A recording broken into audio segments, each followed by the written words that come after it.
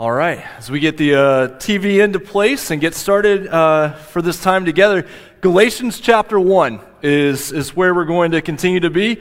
Hopefully your Bible, I don't know if this works so well if you're looking on your phone that it would automatically open, but hopefully your Bible begins to fall open to the book of Galatians as we go through this sermon series together, something that will probably take us through a good bit of the fall, maybe toward the beginning of November, something like that. But we are going to continue going through the book of Galatians and singing about the truth of the gospel as Jaron prayed about there, that's what's set forward in the verses we're looking at together this morning. Just a couple of notes as we get started this morning that would be helpful going through Galatians.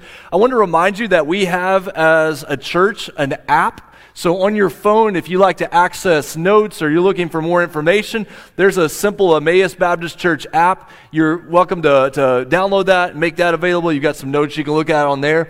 As well, I mentioned last week, we have available in the lobby for only $2 these little Galatians scripture journals. I really like these particular journals. They have very wide margins. If you like to make notes as you're looking through, as you're studying personally during the week or listening to a sermon, and then off to the right side of the page has just simple lines for taking notes. And so if you would like to have one of those Galatians scripture journals, they're available immediately after the service. If you just go out and turn to the right, you'll see a table over there to the right, and they're available for $2. If you're watching at home this morning or catching us during the week, this Galatians Scripture Journal you can find online for somewhere around $5. And if you're looking for a link and having trouble finding it, just let me know, and I'll help you find one if you're not able to be here in person.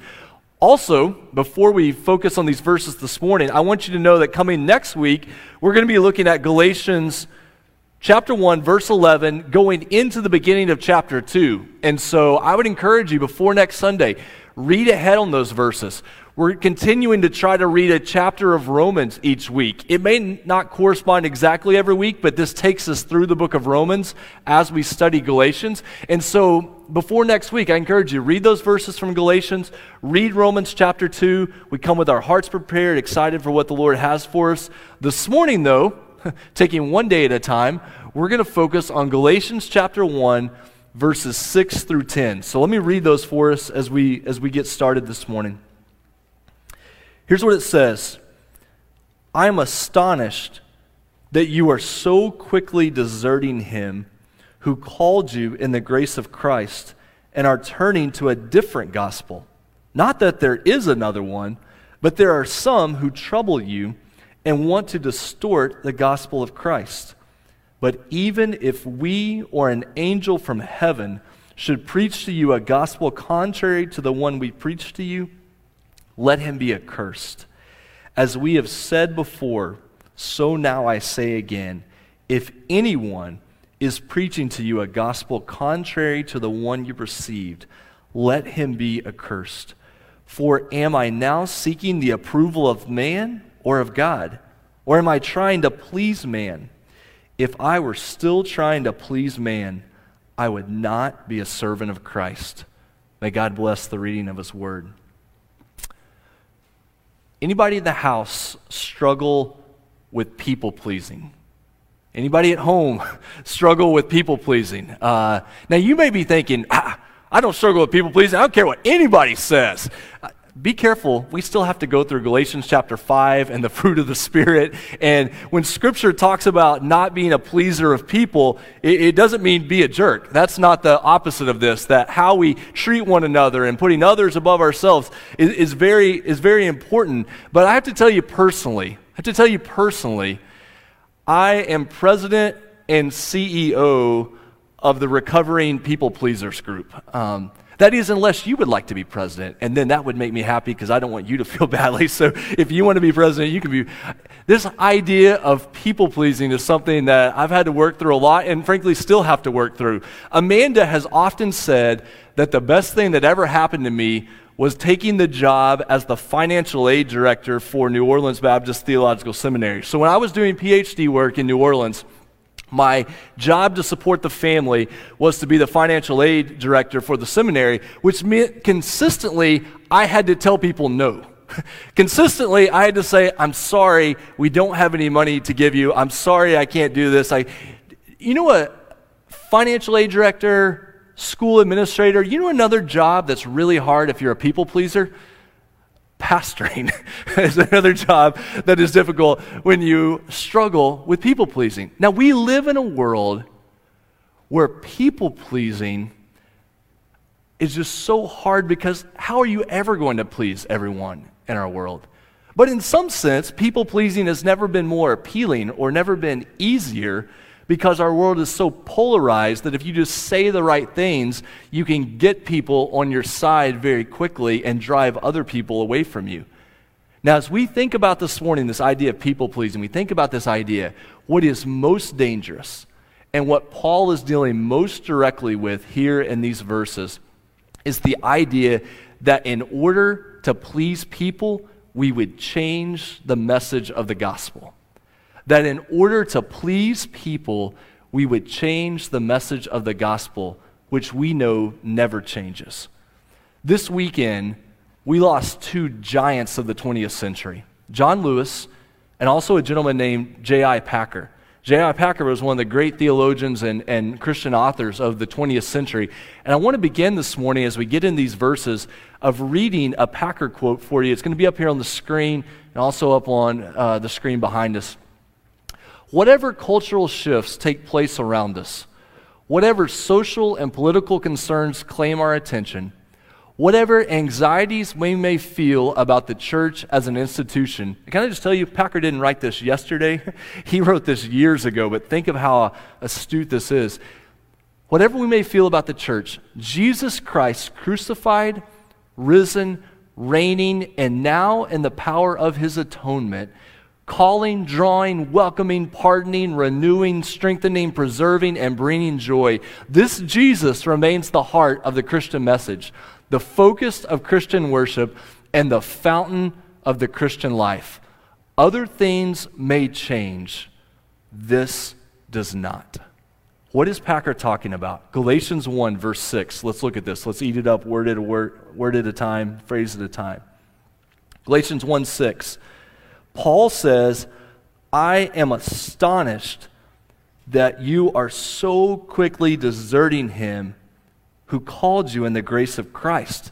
That word astonished is this fact that something has happened that Paul marvels at. He didn't expect this. He's astonished that this happened. It's almost incomprehensible to him that it's happened. And he says that you are so quickly deserting him. Remember that Paul is writing to a group of churches that have not been Christians for very long. These churches have not been around very long, and so quickly they are turning away from the Lord. They are turning away from the gospel. You think about the Old Testament stories of how God brings the people out of Egypt. The Exodus happens, and how long does it take after the Exodus for the Israelites to begin to turn to other gods? Not very many pages in your Bible. It seems to happen so quickly. You find parables of Jesus that allude to this. You find places around the world where people will turn to Christ, and so quickly heresies and false teachings will come into those groups. You think about maybe your own life or people you know. You go to camp and someone trusts in Jesus for salvation, and then it feels like a couple of weeks or a couple of months later you can't find that person. It feels like so quickly. What does Paul say they've done?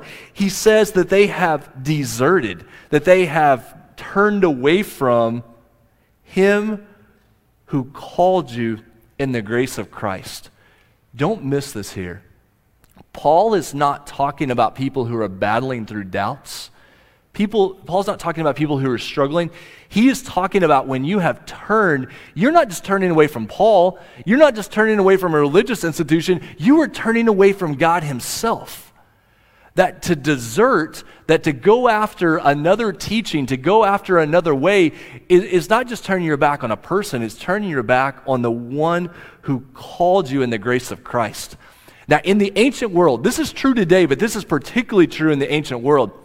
In the ancient world, if someone forgave your debt, or if someone gave you a great gift, to turn your back on a benefactor was one of the greatest signs of disrespect imaginable. Imagine that you have a great debt. You're carrying education debt, you're carrying medical debt, you're carrying some type of debt in your life, and someone comes along and they freely give you a gift to pay off all of your debt. And then a few months or a few years later, you turn your back on that person. We would consider that great dishonor, wouldn't we? You multiply that 1,000 times, and in the ancient world, that was the type of dishonor. That was the type of desertion that's happening here. Look at the rest of the part of verse 6 here. He says that in deserting him and turning from him, you are in fact turning to a different gospel. And then very quickly he clarifies. It was common in ancient rhetoric that you would make a point and then purposely clarify yourself, purposely correct yourself, so that you are turning to a different gospel. And then very quickly, verse 7, he says, actually, not that there is such a thing as another gospel. There's no other gospel for Paul. It's not like you pick between gospel A and gospel B. He says that if you have turned from the grace of Christ, if you have turned from Christ, there's nothing else of good news to turn to. This is not picking options. You are deserting the Lord at this time. And very specifically, he says there are some, not all, but there are some who are troubling you. Now, trouble is a really interesting word here. It's a word that has to do with shaking something. The word trouble is the opposite of peace. The word trouble here is the opposite of peace. It's this idea of what blessing was God giving his people in Christ. He was giving them grace and peace. The peace that Jesus had promised to people who trusted in him, these people are coming in and they are troubling. They are shaking up that peace. It's also a word in Scripture that's often used with people who cause division, who cause disruptions in a group. So imagine the scenario here. Paul has come in and he has preached a good news of grace and peace. God's grace and peace given through Jesus. And the people receive this, and it not only creates peace in their lives, but it creates peace in their relationships and in their church. And then another group come in and they begin to teach something else. And it disrupts that peace. It shakes people up. Inside they're falling apart, and as a church they're falling apart. He says they have come in and they've troubled you. How have they troubled you? Into verse 7. They want to distort the gospel of Christ. That word distort in some of the older translations might say pervert. I think newer translations go away from that word because it carries connotations in contemporary life. But it's the idea of twisting something. So Paul says these people who are coming in and teaching something else and troubling you, they are twisting the gospel of Christ. What does it mean that they are twisting the gospel of Christ? Well, to be honest with you, it's going to take another 14 weeks of working through the book of Galatians, because that's what Galatians does for us. It shows us what it means that they are twisting the gospel. So if you'll be patient with me, we're going to work through that question of how are they distorting the gospel? How are they twisting the gospel? But if we just lay it out in the simplest terms, they are diminishing the importance and the power of Christ. And they are diminishing the importance and the power of the Holy Spirit. Essentially, they are saying that faith in Christ and the power of the Holy Spirit to change you is not enough.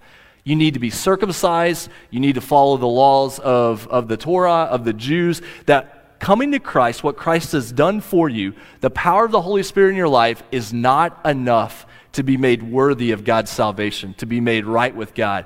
They are twisting that. They are distorting that. What does Paul say about that in verse 8?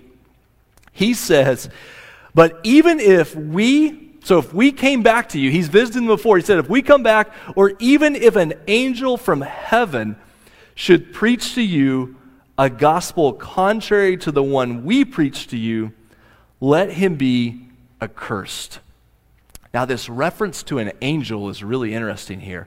It seems like the Galatians were very susceptible to impressive messengers who would come with these new teachings. And Paul says that the impressiveness of the messenger doesn't make the message right. It's the message that matters. And he says if someone comes to you and they have a great type of teaching, they have a higher type of teaching, that doesn't necessarily mean that what they are saying is right. But particularly, In the Old Testament, the angels, and don't miss this because it helps us make sense of what's going on in Galatians. Angels were seen as givers of the law. So when you look at Galatians 3:19 or you look at other places in Scripture, angels were seen as givers of the law. What are the false teachers trying to do to the Galatians? They're trying to get them to follow the law. They're trying to say, unless you follow all of the law, unless you're circumcised, unless you do these things, you can't be saved. Paul says, even if the angels who gave that law came and spoke to you another gospel, don't believe it. Now, that principle is really important in the 21st century, right? People follow false teachings because they are overwhelmed by how impressive the messenger, the speaker, seems, or they follow false teachings because it seems higher, it seems more impressive, it seems more spiritual. But anything that takes you away from Christ is not the gospel. Anything that takes you away from Christ, Paul says, actually puts you under a curse. That really, really intense language at the end, let him be accursed, that anathema that is pronounced, that curse that's pronounced.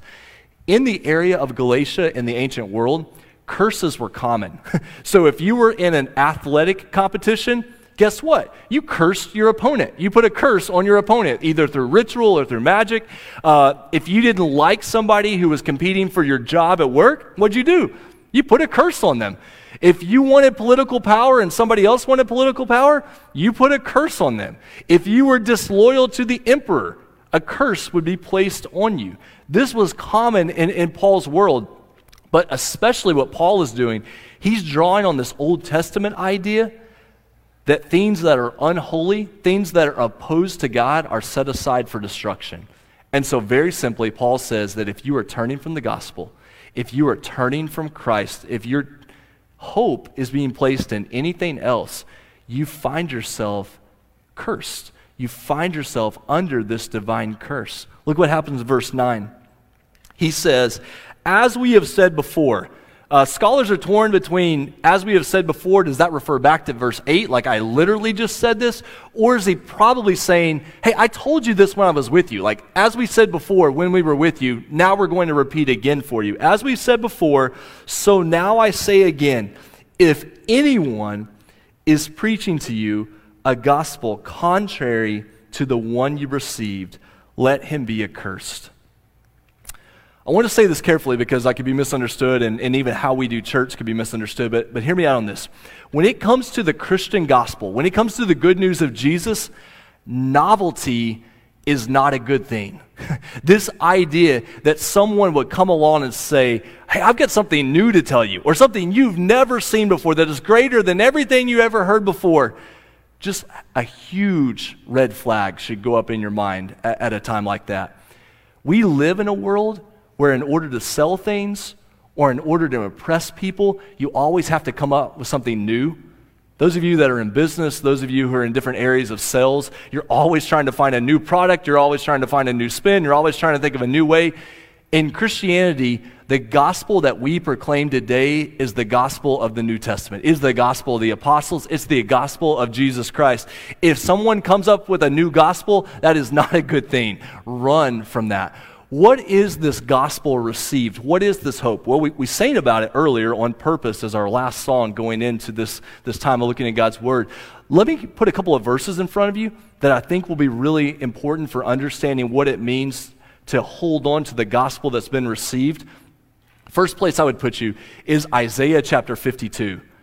Now, Isaiah, a couple of years, it may take us a couple of years down the road to get there, but I really look forward to going through the book of Isaiah with you because Isaiah, in many ways, is the Old Testament gospel. When you think about the word gospel and you think about your Old Testament, Isaiah is really your centerpiece there. Isaiah 52:7, how beautiful on the mountains are the feet of those who bring good news, gospel, who proclaim peace. Notice that word peace there and how important that is for what we talked about earlier. Who bring good tidings, who proclaim salvation, who say to Zion, your God reigns. A verse you might have read this week out of Romans chapter 1.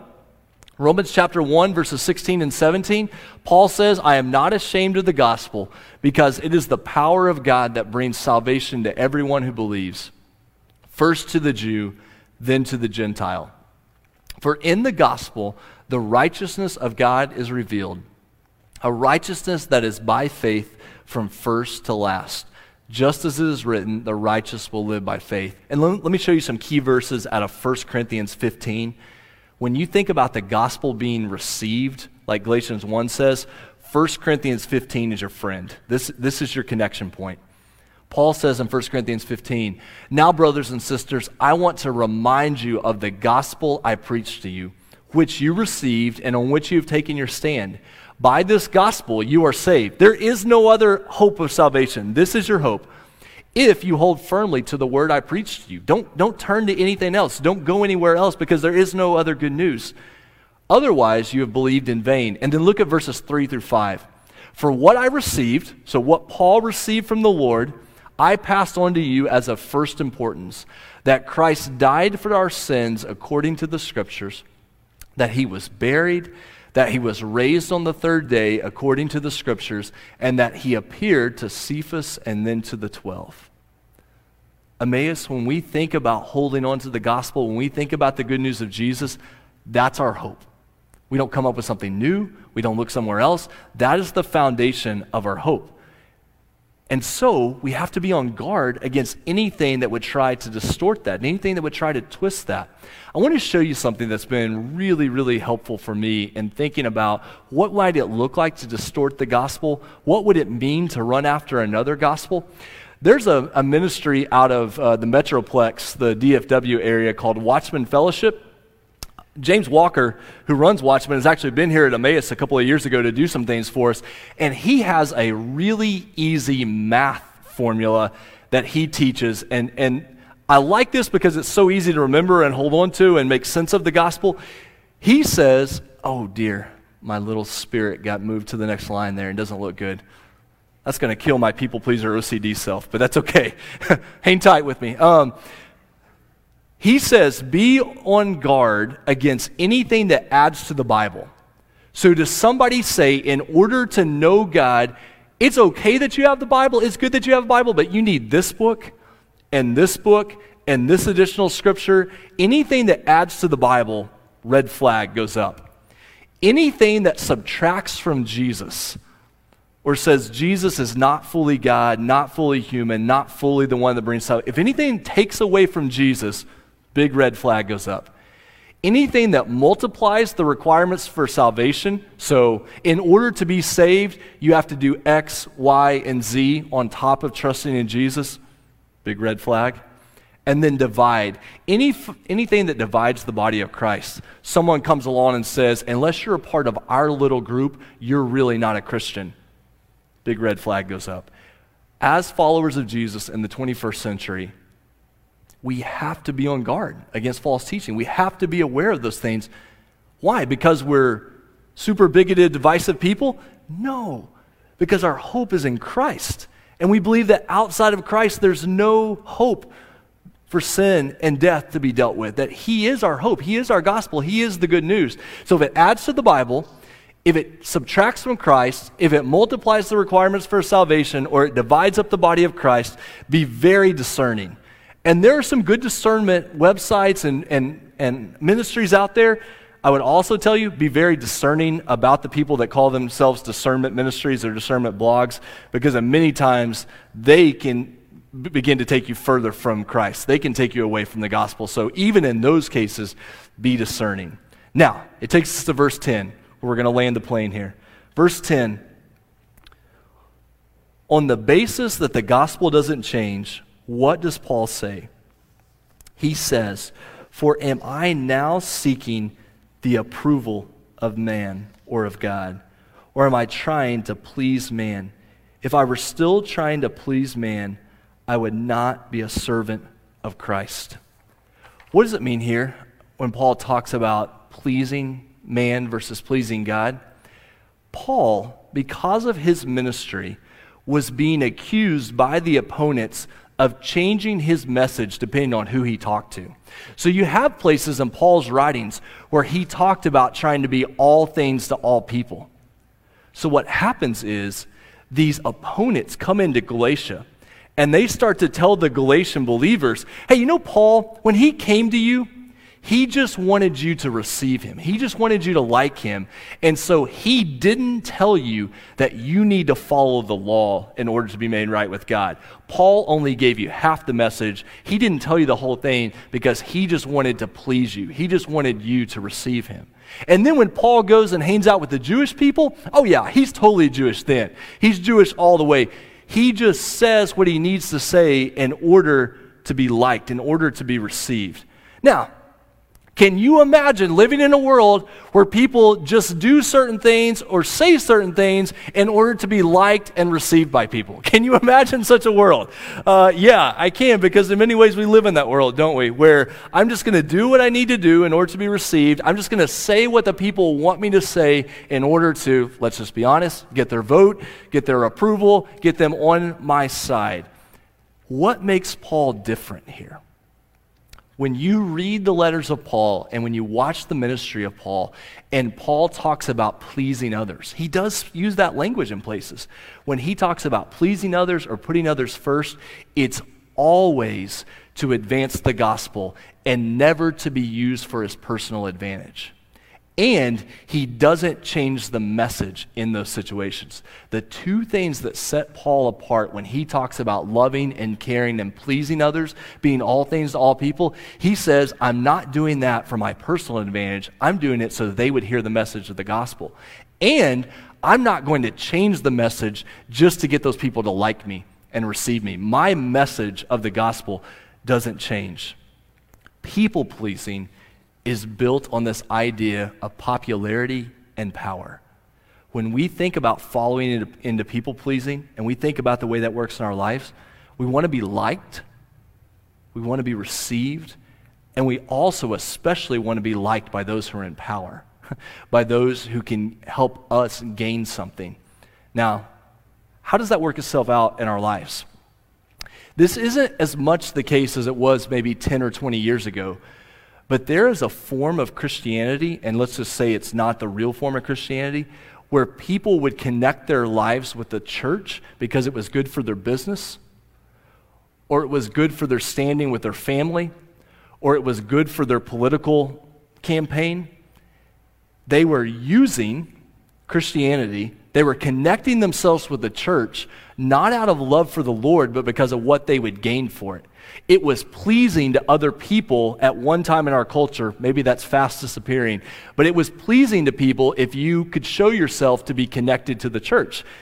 Advance your business, gain political office, impress your family or your future in-laws or whatever the case might be. Paul says that's dangerous. We don't go down that road. We don't use the Lord for personal gain. There's also a form of people-pleasing that can even happen inside the church. This is the idea of we stop advancing the gospel because we want to make sure that the people who have power, the people who have been around for a while, that they're pleased. So what does this look like potentially? This is when the youth group gets obsessed about reaching their friends who are far from Jesus. And in the process of doing that, they're worried about doing that because of how people in the church are going to think about that. What happens if kids come who don't look like the other kids? What happens if kids come and begin to cause trouble? You may have seen this even in churches you've been a part of. The gospel is advancing, but it only advances so far because people are worried about offending other people in the church who have power or influence. This is the idea of a missionary who goes out and begins to establish the gospel and establish churches. And she's told, no, you can't do that because it doesn't look like a church. It doesn't look American enough or wide enough, or that's not what church should look like. And the gospel is advancing, but it's cut off because of fear of pleasing people who have power and influence in particular areas. The persons whose life falls apart and they hit rock bottom and they're scared to turn to the church because of what people will say about them and whether or not they'll be received. What does Paul say about all of that? Look at this beautiful line at the end of verse 10. He says, if I were still trying to please man, I would not be a servant of Christ. Paul says, at the end of the day, my devotion is to Jesus. My devotion is to proclaiming and displaying Jesus. And I'm going to do whatever it takes under the Word of God to make that happen. that as a church family, we commit to the fact that we don't exist to be popular. We're not changing the message to be popular or accepted or fit in.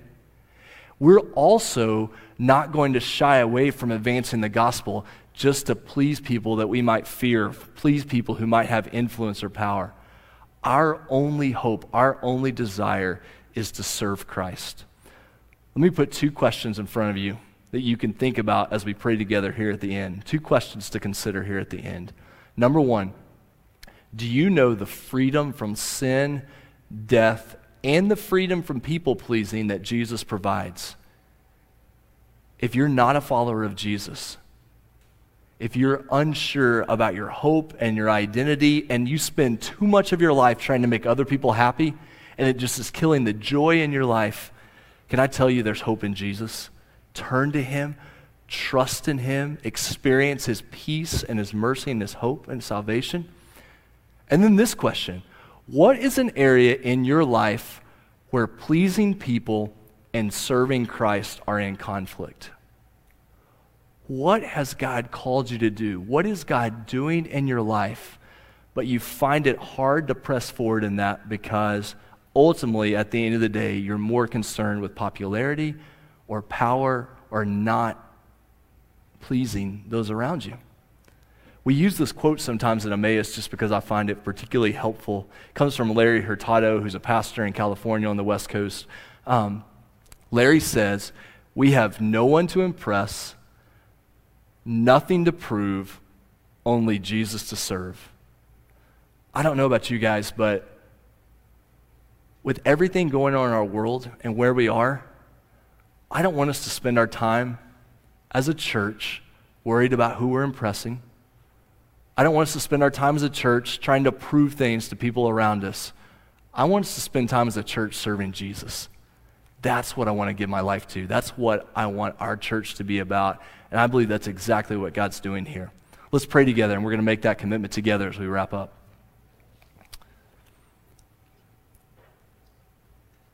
Father, I pray for people who might be watching at home. God, I pray that if there's anyone watching, anyone listening who has never trusted in Jesus, that they would trust in him. God, that they would know that he has taken care of their sin. He has taken care of the power of death. He has taken on all of that. And God, instead of living our life trying to impress other people, instead of living our life trying to please others, God, that we would find freedom in Christ to live for you. And God, I pray as a church, as we think about moving ahead, as we think about not turning away from the gospel, not running after other things, but staying devoted to the gospel that's been received and passed down through your words, we think about that and what it looks like to advance that in the world. God, help us as a church not to be drawn toward popularity. Help us as a church not to be drawn toward power. Our devotion, our commitment as a church is to serve Christ. And that means putting other people first. That means living in a way that's not offensive. That means living in a way that pleases others, but not for our own advantage, but to advance the gospel. To live in such a way that other people would hear and know the good news of Jesus. And God, I pray that you would do that work here at Emmaus, and we commit ourselves to that. And we pray this in Jesus' name. Amen.